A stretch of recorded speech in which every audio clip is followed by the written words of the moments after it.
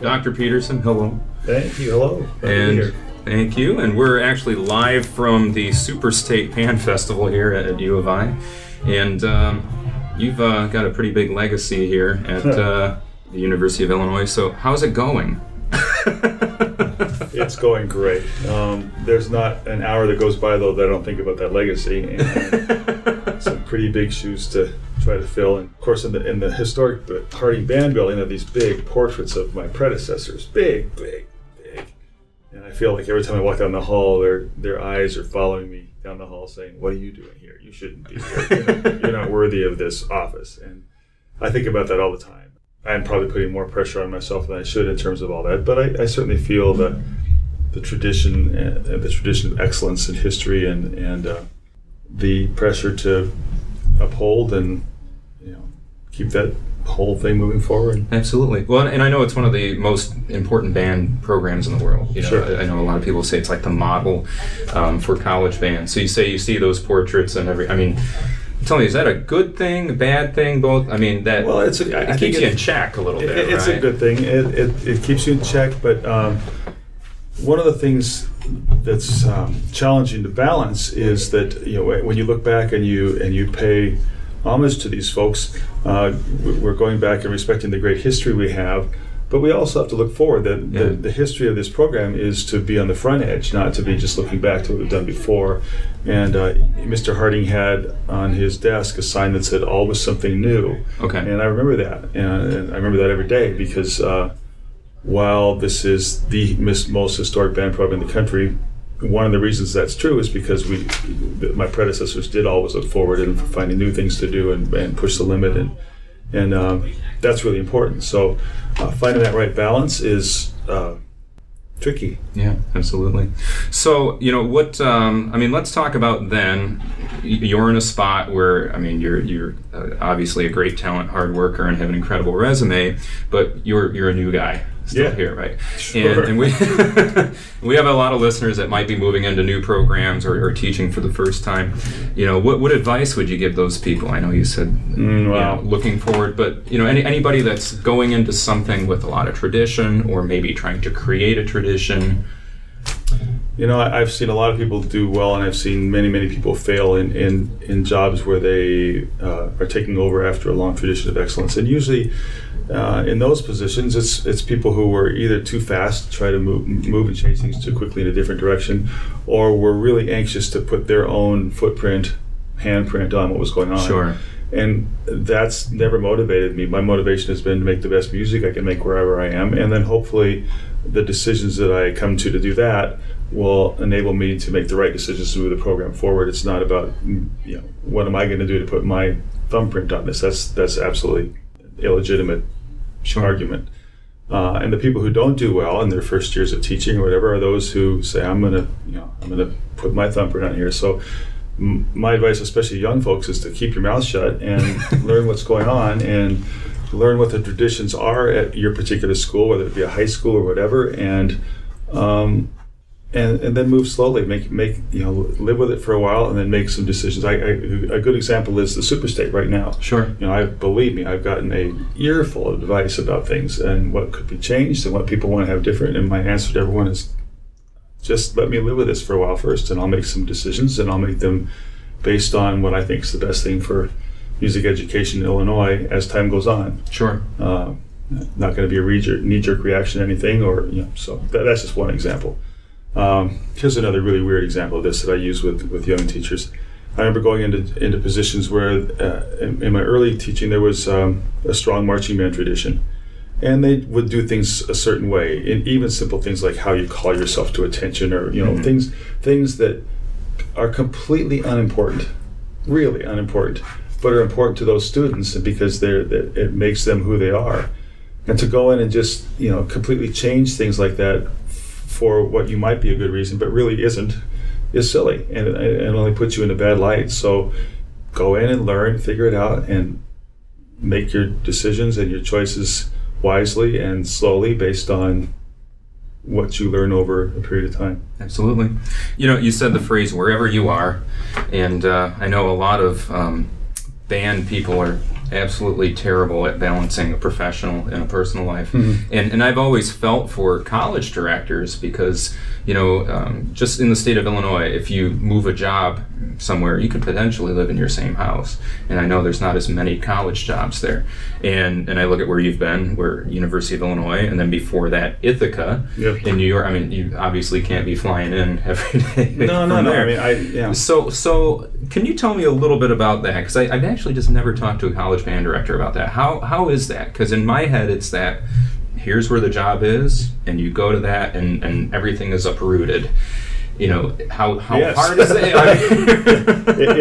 It's that simple, and it just depends on what motivates you and how badly you want that job. Sure. What are some positives of that then? Well, it's so interesting that you would ask that right now because I've been thinking about that stuff quite a bit. Okay. Having come here to Illinois from New York, I've been all over the place. I grew up in Arizona. My public school teaching experience was in Arizona. The high school band that I took to the Midwest Clinic was from Arizona. Okay. And then in 1983, I had an opportunity, 84 to 83, to move to Texas and be a college band director and start at a very well-known but fairly small school, Stephen F. Austin State University in Texas. I was going to go there and be the marching band director or whatever. And at that point, it was easy. I was single. I was completely unattached, and I was restless. So it was fine. Sure. I spent 4 years there, and then I went to Northwestern and taught there for 10 years. Same thing. Single when I went to Northwestern, so I had nothing holding me back. Then it became a little more difficult as I got married when I was in Evanston. And then all of a sudden your decisions are made together. Yeah, it's no longer a single decision. Right, and we have my situation is different because my wife is the Associate Director of Bands here at the University of Illinois. We came as a package, right? And so that's a whole different discussion that we don't really need to have today. But so we've been very lucky because, first of all, the chance of getting a job like this, period, is pretty slim. It's a great job, and a lot of people apply for a job like this or any other jobs for that matter. But then to be able to have your wife go and teach with you as well, it was that way for us for 18 years at Ithaca College, 17 years at Ithaca, and then so you guys struck lightning like twice, right? Or we really did. We really did. Wow.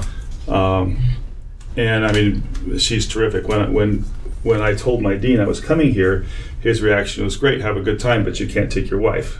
She's incredibly good at what she does, and so we've been able to package ourselves together, which is very, very lucky.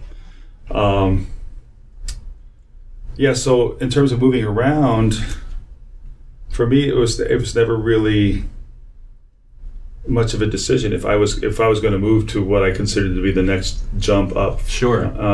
But what becomes more important as life goes on, and I'm old enough now to see this, is you have to decide whether it is important enough to move or not, and whether that target that I know so many young people, especially people in graduate conducting degrees, who their target is to be a college band director, period. Yeah. Great, okay, go do that.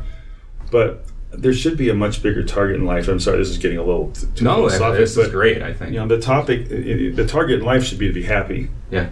And some people put this other target, I've got to be a director of bands. They put that as their main target, period, and they forget that that's not what life's about. You figure out, do you have kids? Are you happy? Do you like your neighborhood? Do you like your job? Do you like your principal? There's a lot of reasons to stay someplace. There's also occasionally in life good reasons to move to a different place. Sure. Your leadership changes. You don't like the people you work with or work for. Okay, well maybe I'll look around. But I try to encourage people to not just chase that one carrot, because they might spend so much time chasing that carrot, life goes past them. And it never lives up to it either, I feel. No, of course not. Yeah, but there's always surprises here and there. So I imagine a negative would be, if you've got kids, they're changing schools, you've got a place that you're comfortable at and you're moving there. What were, maybe if you don't mind talking about it, some negatives that, that occurred that, or not even negatives, just some things that people would really have to think about that could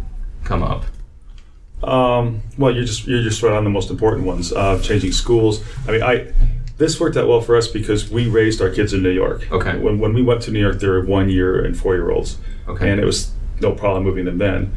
And then we raised them. And I have 2 children. My last one just graduated from high school last year, so the timing for us right now was perfect. Sure. what we weren't counting on is, having been there so long, what great friends we made there. I mean, we really struck our lives in New York, and so it's been challenging moving back here, not moving anywhere, and becoming empty nesters and all at the same time. That's been challenging. Okay. But it's all good. You know, Great. we're at a point when it's all going to be fine. But I think we kind of underestimated what leaving our children in New York to go to college and the things they're doing now, and moving to a new town where we don't know anybody. That's a big pill. Yeah. Well, it's got to be neat, though, at least with music, where it kind of, this is what we tell kids when they join band as freshmen, like you're going to start the year with 120 new friends. Or people that, Absolutely. So Absolutely. I hope that would be a positive of it. Would you mind talking to me then about, I guess, kind of your background? You know, again, for some of us high school people, we see these college band directors as people that were born conducting a college band. Right.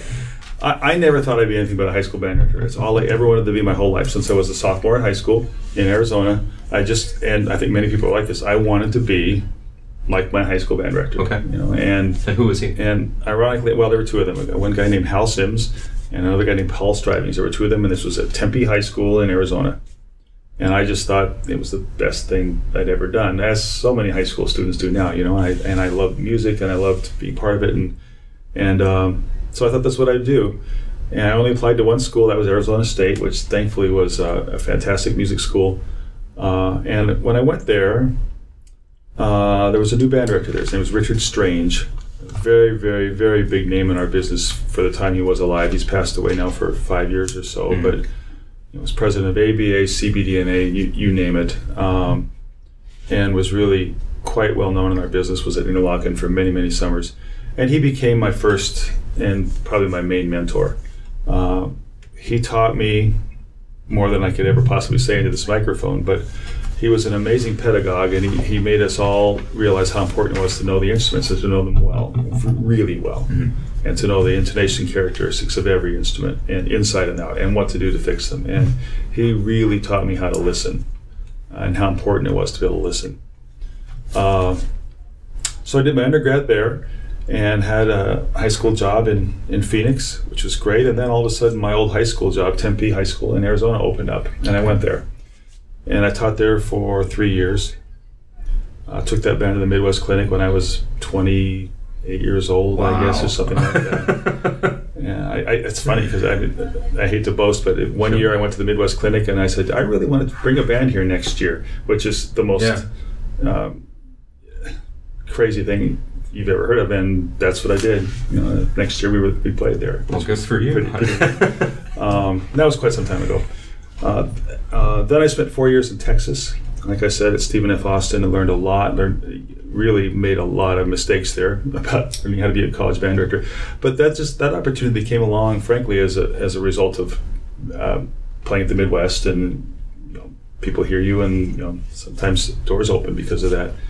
And some friends that I knew. It's all about who you know too.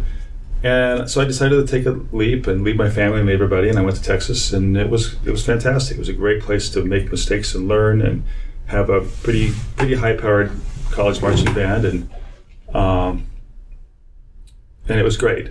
My last year there, I was the associate director. My last year there, the position turned over. I'd been directing the program for a year as interim, and then luckily for me, they hired as the new director of bands John Whitwell, who had been at Abilene Christian and then stayed at Stephen F. for quite some time, and then went on to for the rest of his career at Michigan State, as we all know. He's actually here judging today. He's one of my dearest friends and one of my idols, and just one of my lifelong mentors, I guess. Taught me an amazing amount of stuff about how to deal with people, about how to deal with music, how to deal with life. He's fantastic. And so we spent that year together, and then I went to Northwestern to pursue a doctorate. I'd been doing 3 years of summer work, and it was time to go do my year of residency. And as it turns out, the marching band and associate director of band's position with John Painter opened up that summer that I was due to start my residency, and they hired me, and I stayed there for 10 years, achieved tenure, became an associate professor, and stayed on, and headed the conducting program by the time I was done. And managed to, the luckiest time I had in my life was there. I was there for 8 years with John before he died. Took the marching band to the Rose Bowl, an experience I'll never forget. And then the last 2 years I was there, Mallory Thompson was hired as the director of bands. And so I've had the best of so many worlds all along the way. I got to learn from John Whitwell. I got to learn from Richard Strange. I got to learn more than I could ever tell you from John Painter. It was unbelievable. And then became very good friends and musical partners with Mallory Thompson while I was there. But there was something yanking at me saying, it's kind of time to head your own program. Mm-hmm. So that's when the opportunity at Ithaca College came along. I was there. We were there for 18 years. And then and ended up here at Illinois. Right. Last stop. I hope. Well, it's cool as I listen to you talk because you're mentioning the words learning a lot, and you're mentioning listening. When you talked about U of I and Superstate, so basically I'm going to observe, I'm going to listen. Mm-hmm. And you're talking about your mentors who taught you how to listen. So I think about that today with just successful high school band programs. When you listen to a successful band today, I'm assuming you've heard hundreds, if not thousands, of bands. What do you hear that's common amongst these successful programs, or a successful performance? Well, I think that's different for everybody. That's why we have several judges here because we all have different ideas about what's important. For me personally, it's really impossible for me to get past two things: bad tone and bad intonation. Okay. And they're completely related to each other. You can't tune a bad tone, and it's impossible to make something sound good if it's out of tune. It's a chicken and egg kind of thing. So I mean, in terms, I don't know if that's a kind of nuts and bolts answer. No, absolutely. But that's those are really, really important things to me. I get turned off and upset when groups don't play in tune. It's a hard thing to do, and it takes a long time. And I have lots of ideas about that, which would take us a couple of weeks to talk about. But and it's all about playing with pretty sounds too. I just it's people, band directors, young band directors, old band directors, don't listen well enough. They don't listen hard enough. They don't really hear what the sounds are often that I think that are coming from their groups. Either that, or we have this. I'll get off on my soapbox here for a second and say we have this epidemic amongst not just teachers, but you name the profession, any profession in the world, where we just tend to settle. Mm-hmm. We tend to settle for something, and a couple things that really get my back up are when conductors say something like, well, that's good enough, because in music it's never good enough. There's always a place where it could be better. Always it's never good enough, and we're always chasing that dream. It just doesn't happen. Sure. There's no such thing as a perfect performance, at least not in my experience. So we're always looking for that. And then the other term that I think is just will bring us down someday is when band directors say something's good when it just isn't. Mm. That's good. That sounds good. Well, no, it doesn't. it sounds better. I mean, better is the best word that ever came along for me as a teacher, because I can acknowledge improvement. I can acknowledge that things are getting better without calling something good. I'm not going to label something as good until it sounds pretty darn good. Mm-hmm. And the world's full of us lowering the bar in the band world, in the you name it, computer world, doesn't matter. We just settle. Well, that's good. No. Listen, did you just hear that phrase? That phrase isn't good because of this, and this. It's still happening. It's still not right. Let's fix this thing next. So, usually in my rehearsals, when I'll say that sounds good, it's always very quiet at that moment because everybody knows there's going to be another half to that statement. Sure. Like, that's really good, but now oboes, we need to, or that's really good, but did you hear how that, whatever. There's always something else. Yeah. And those directors who are really successful are the ones who hear that, first of all, and are good communicators, and there's a lot of other things, but they hear and are able to isolate and find the problems and are not afraid to go after them. Too many band directors are willing to say, oh, yeah, flutes, that's really out of tune. You got to fix that, and leave it at that. Well, what good is that? That doesn't help anybody. No one's going to get any better. Unless maybe at my level, maybe here, with the Illinois Wind Symphony, when I told the flutes that's out of tune, okay, I've got some pretty good players. They know what to do to fix that. Or if I go back and I say, and I'll do this often, we need to do the letter F again so that the flutes can have another chance to listen to each other. And we'll just do it again, and it may get better. If it's not, I'm going to go back and I'm going to help them even more, and isolate whatever the issue is. But in most high schools, you got to help. And what I believe is most directors either have given up and they just, well, that's good enough, or they really, honest to God, don't hear it themselves. And my advice to those folks is, well, if you really do want to hear it, then you got to do a few things. You got to work a little harder. You got to record your rehearsals more often until the point comes when you feel confident that you're actually hearing things. It took me a long time, but part of that's being vulnerable in front of your students and saying, let's do that again because I'm not exactly sure. Or can I just hear the oboes here because I'm not sure who's sharp, who's flat. Let's just see if we can figure this out. And the people who are willing to stop and go back and get to the root of the problem, both for the students' sake, to teach them, and especially for their own sake, to teach themselves how to get better at that, they're the ones who are going to succeed. I did not mind when I was very young, when I was first teaching, putting it out there in front of my students and acknowledging that I was going to make mistakes too. And honest to God, I think that's one of the best things I ever did. Sure. And I didn't think about it that way. I just was wired that way. Some of us are not wired that way at all. Some of us have so much armor up around us that we can't possibly allow our students to think that we're not perfect. That's unfortunate for those people. Because it took me 4 years to have my biggest mentor come out and listen to my band, and that was the biggest mistake. It was. I'm glad he came out. It was a mistake to wait 4 years. Of course it was. Because it was me inside of my head and all these things. Of course it was. And it was the band sounded better when he was done. There's other things too. I mean, you have to have a mentor. You have to find a mentor. You have to have someone that will come out, not just once, but 2 or 3 or 4 times over the course of a year and say, okay, now work on this. And did you hear that? And why aren't you working on this? And do you know how to make the horns do this? And you know what? Maybe your clarinet should be all playing on this kind of mouthpiece. And just you name it. There's just all kinds of things like that. But if you're afraid to ask the questions and get better yourself, I pity your students. Sure. They're not going to improve. Do you think there's anything and don't take offense to this, anything that collegiate music education programs could help to eliminate this epidemic? I don't know if it's an epidemic, but okay. It's I don't know what the answer to that is. Sure. I think what I can say is I learned most of what I learned about how to rehearse in rehearsals. Okay. I did not learn it in my music ed classes, which were great. Those classes were fantastic. They were great. I learned how to, any number of things.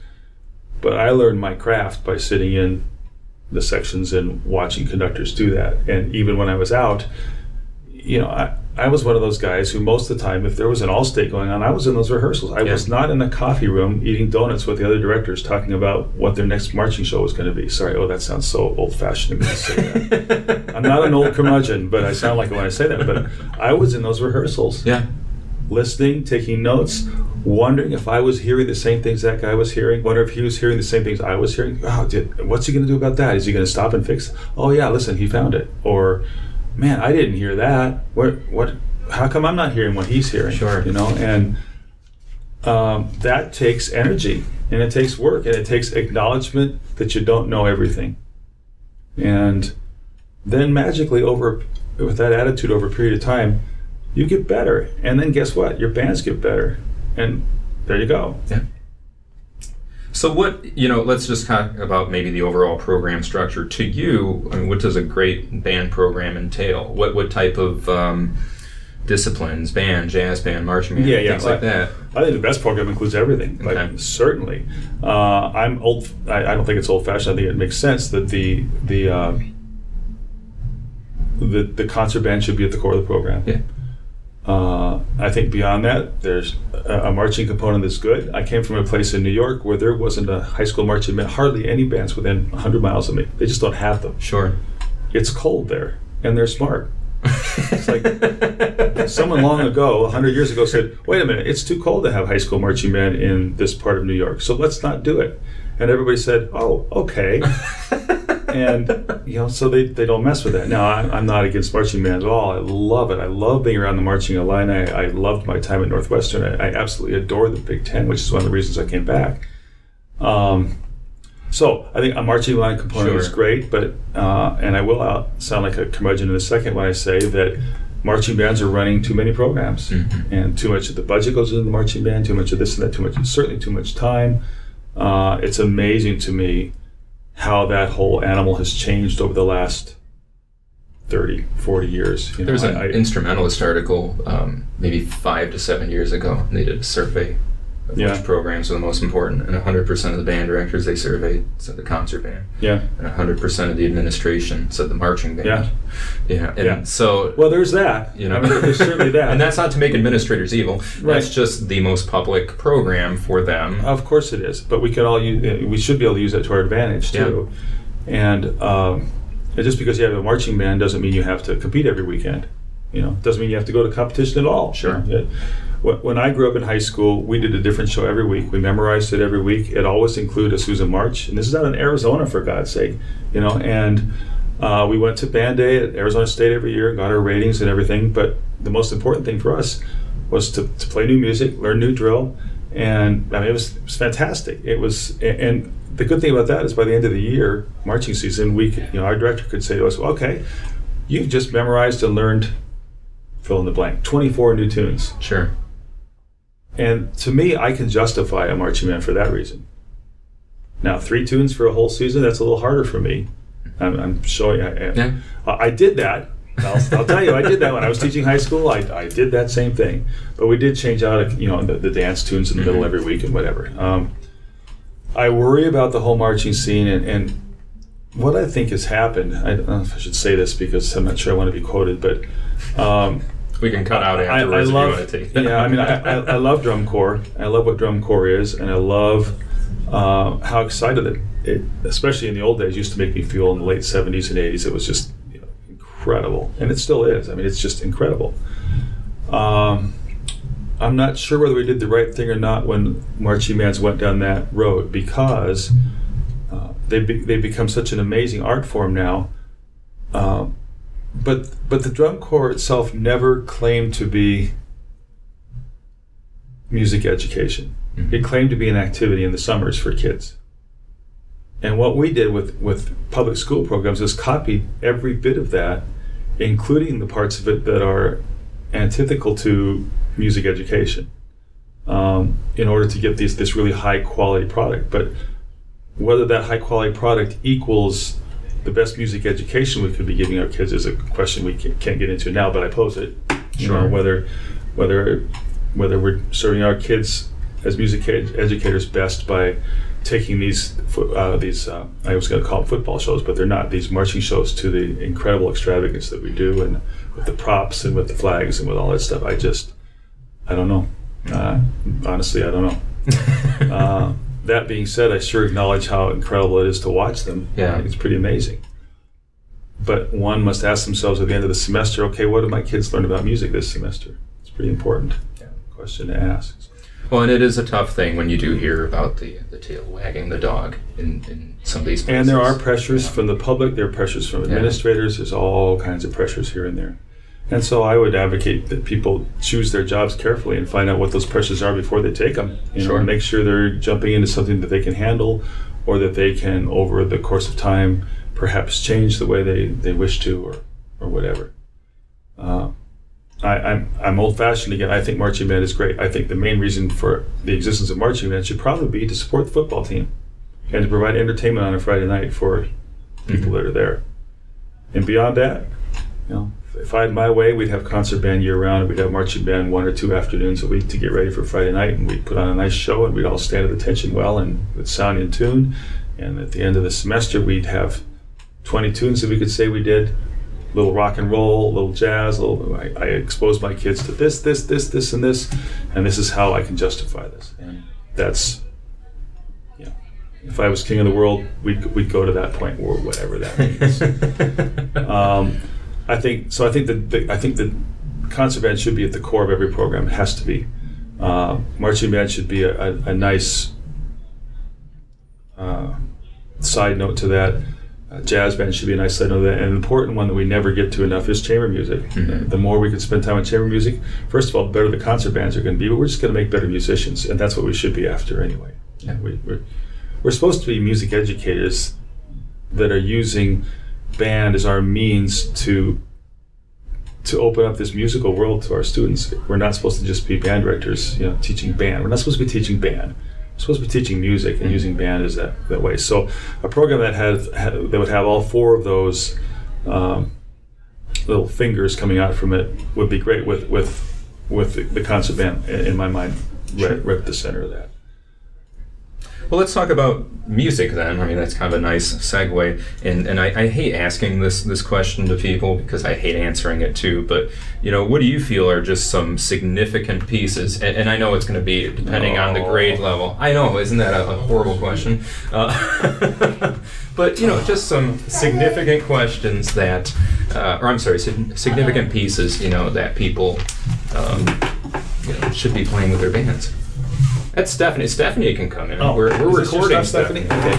No, you're fine. No, you're fine. I need to change, but this other room is locked. Yeah. If you go back to the stage, ask the stagehand if they'll open it for you. My stuff's locked in there too. I don't know how it got locked, but thanks.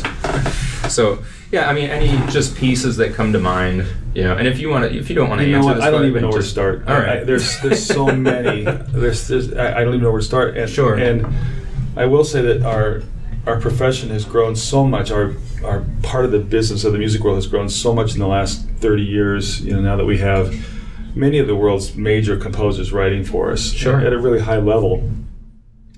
I think that's fantastic.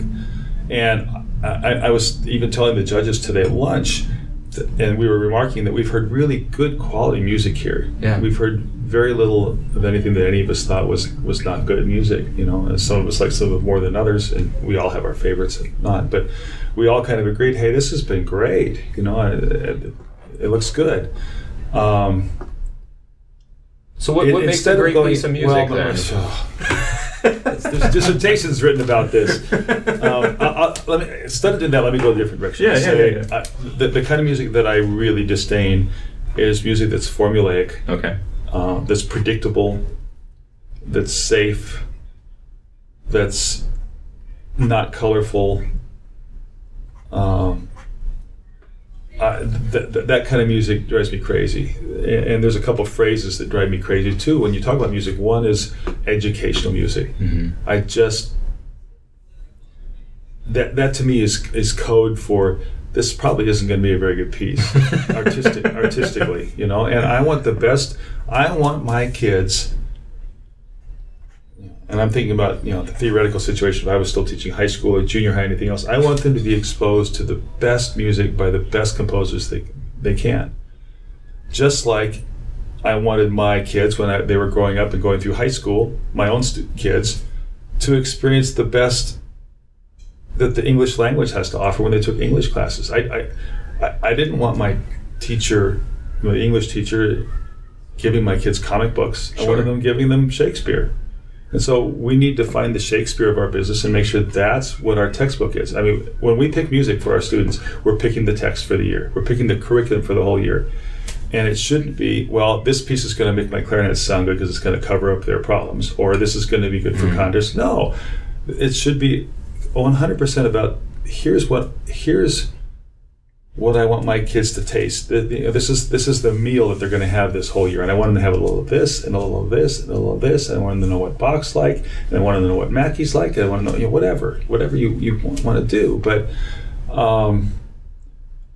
it shouldn't be just, well, this is a good teaching piece. That's another one. This is a good teaching piece. And there's a lot of people going to argue with me about this, but what does that mean? Why can't we just teach our students what good music is and how it makes us feel and how it makes us react and how it makes us better human beings, rather than the next tune that sounds like the name of any number of subdivisions from across the country that you could fill in the blank with, when I listen to music, I used to do reviews for The Instrumentalist until I just couldn't do it anymore. And, the only pieces that interested me were the ones that had color, that maybe paired up interesting instruments that weren't homophonic all the time. Sure. That that were interesting.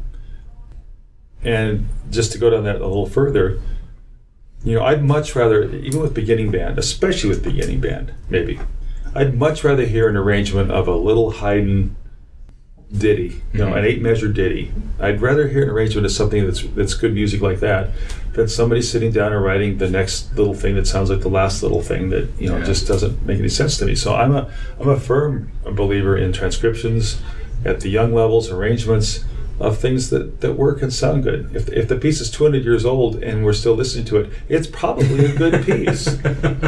And I suspect that many of the pieces that many public schools have been playing the last 20 years are not going to be around in 200 years. So let's find the stuff that makes us feel, that challenges us.